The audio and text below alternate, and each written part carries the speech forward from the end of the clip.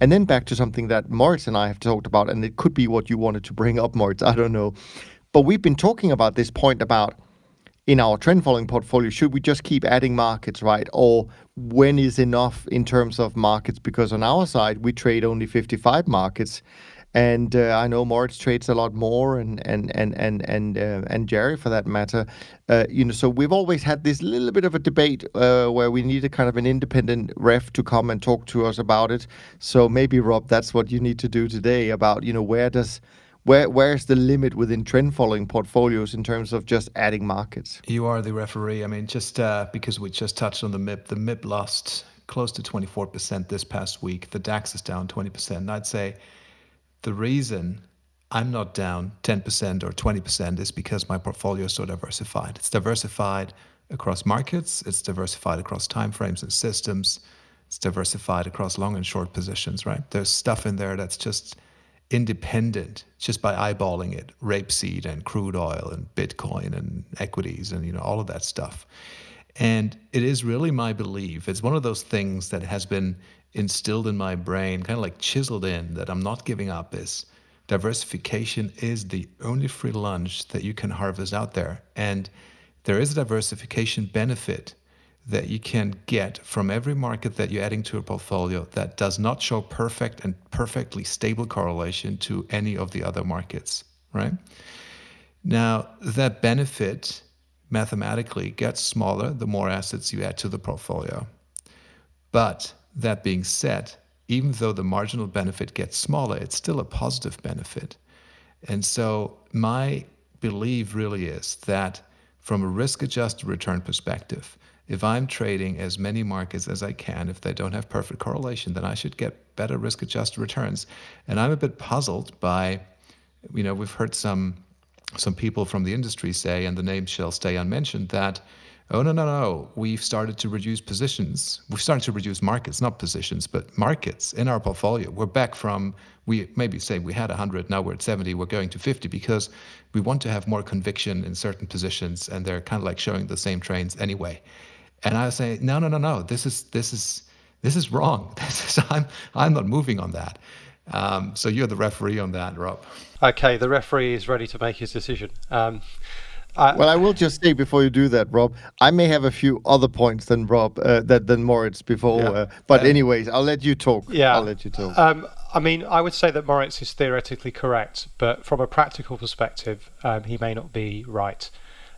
So I agree with you that every market you add will add, a small amount of performance to your portfolio, and that the benefit will obviously reduce over time. So I'm trading about 35 markets. I would definitely like to trade more than that, absolutely. And the reason I can't is because I'm just trading my own money, so I've got relatively limited capital. So that's the first kind of practical reason why you can't necessarily trade as many markets as you would like. So if I could be permitted to plug my latest book, which is called Leverage Trading. Of course. So and a lot of the time I spend in that book it's really aimed at retail traders with relatively little capital. And I spend a lot of time asking the question, if you've got limited capital, what is the best use you can make of it? And the kind of first thing I say is, look, if you have enough capital to trade, to add an extra market to your portfolio, then almost certainly that is what you should do, because you're going to see a benefit that'll be larger than doing almost anything else with that extra money. So if you have a large amount of capital, and I'm saying hundreds of millions, if not billions now, then it's quite likely that you will be able to add quite a lot of markets. There is a cost as a business to having extra markets, and this is kind of interesting because when I was working for AHL, I do remember having a conversation with the chief operating officer of the fund, and he called me into his office and he says, "Look, I notice you've decided to add another 45 markets to this fund. Some of them are going to have very small allocations. The expected return is going to be quite small." And I put on my Moritz hat and I said, "Well, yes, but it will be positive in the expectation. So we should absolutely do this. From the client's perspective, this is the right thing to do.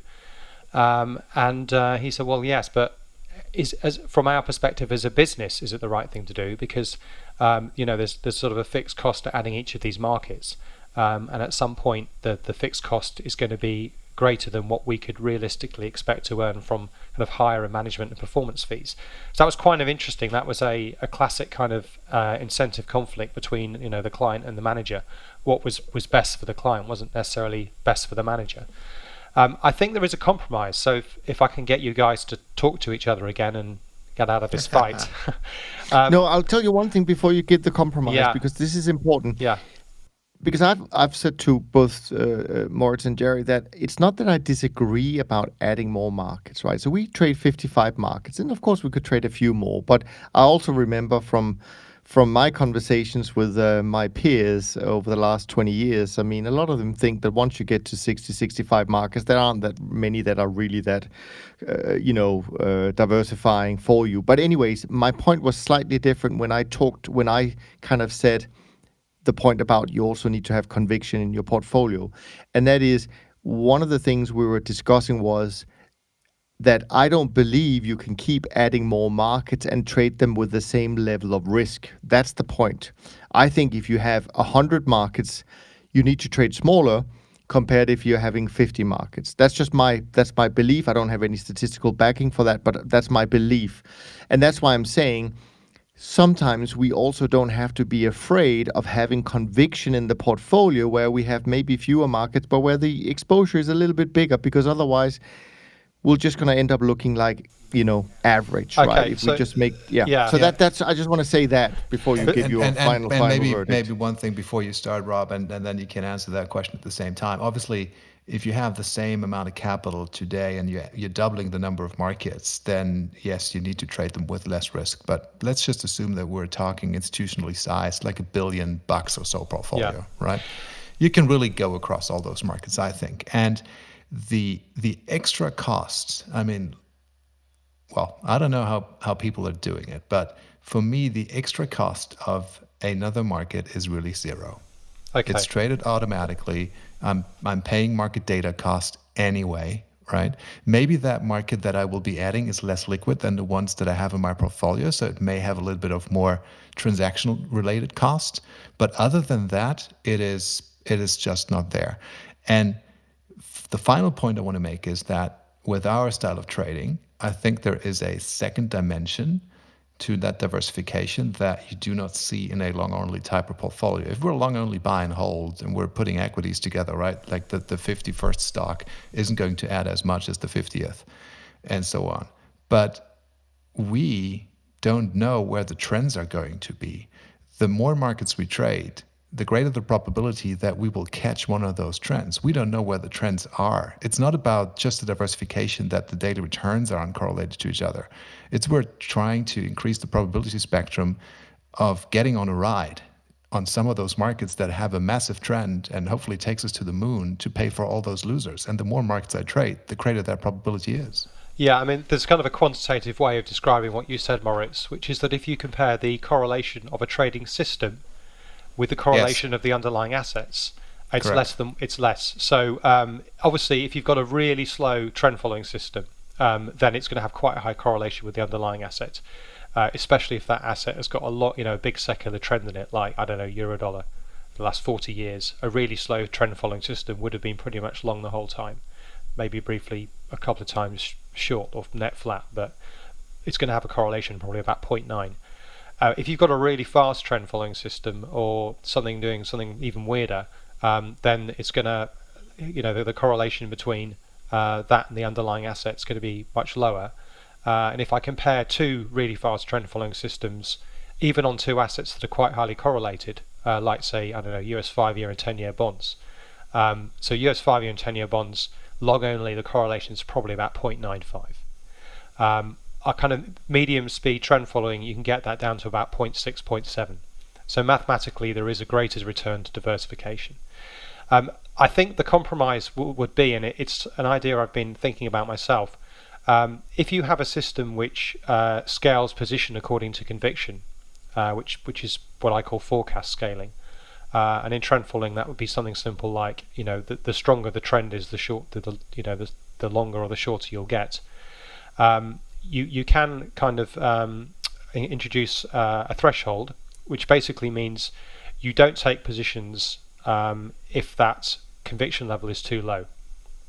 And what that means in practice is you can have a very large portfolio of markets that you're collecting data for and monitoring, but it might be that only on about a third of those at any given time would you actually have enough conviction to hold a position.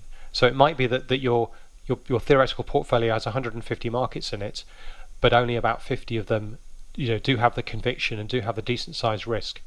Now that's going to be particularly valuable for people with sub-institutional sized portfolios, because it means they can get a lot of the benefits of having a very large portfolio of markets, but it might be that they only have to hold a dozen positions at a time.